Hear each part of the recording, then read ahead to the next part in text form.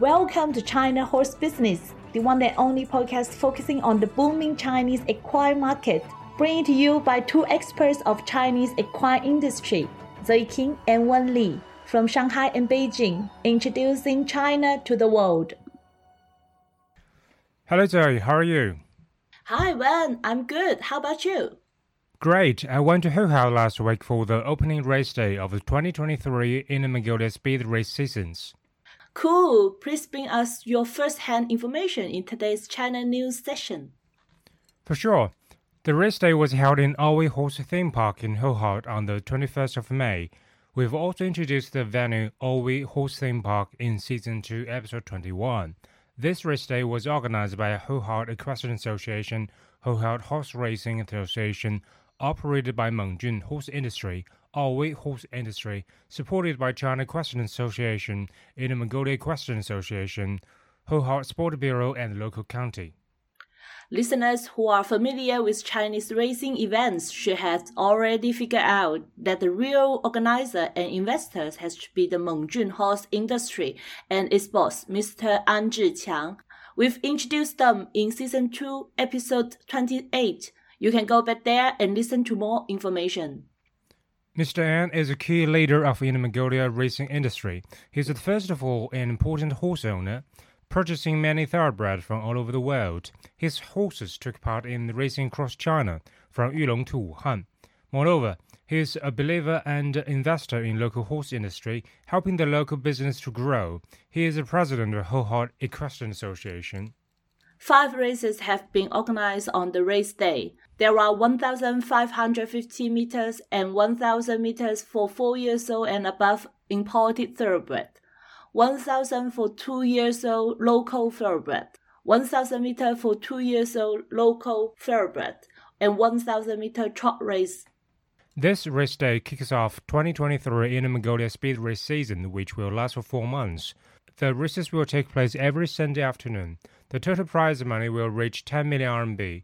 It is said that most of the prize money was directly or indirectly financed by Mr. An and his company Mongolia Horse Industry. Very ambitious racing calendar with a huge investment putting on the table. How the race of hot races will have an impact on other racing seasons in China, for example, Yulong and Wuhan. Will they be partners or competitors? More development is yet to see. Alright, let's switch our focus from Shanghai to Shanghai.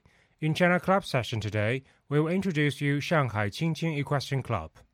The club exists quite a long time in Shanghai.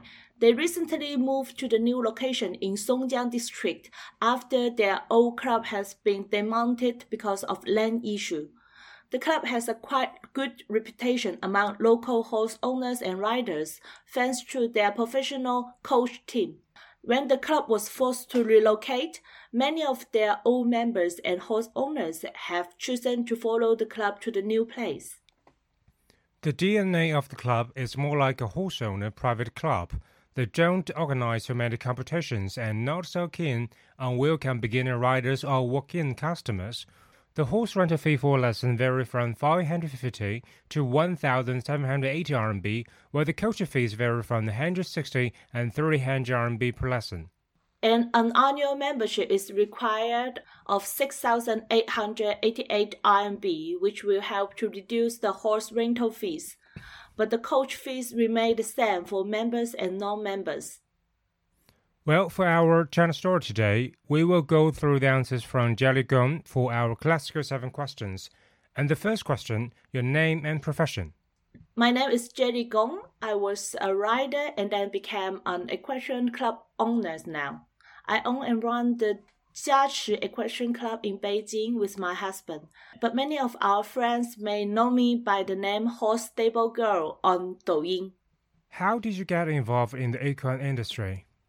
I started riding in an equestrian club 8 years ago. I was just a leisure rider at the beginning. For the next question, why horse is special for you? Putting aside the passion, I make a living out of horses and what I'm doing with horses. What's your most memorable horse moment?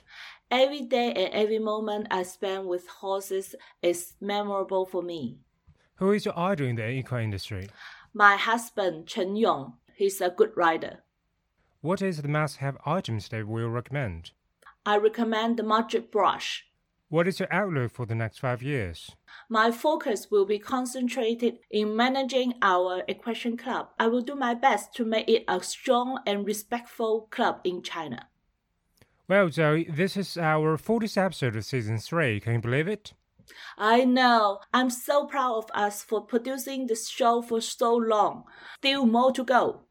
Stay tuned for the most up-to-date Chinese equine market news and insights on our channel. See you around. This podcast is co-hosted by Zoe King and Wen Li, powered by Wonder Horse, a business solution provider focusing on Chinese equine market and a bespoke equestrian community in China.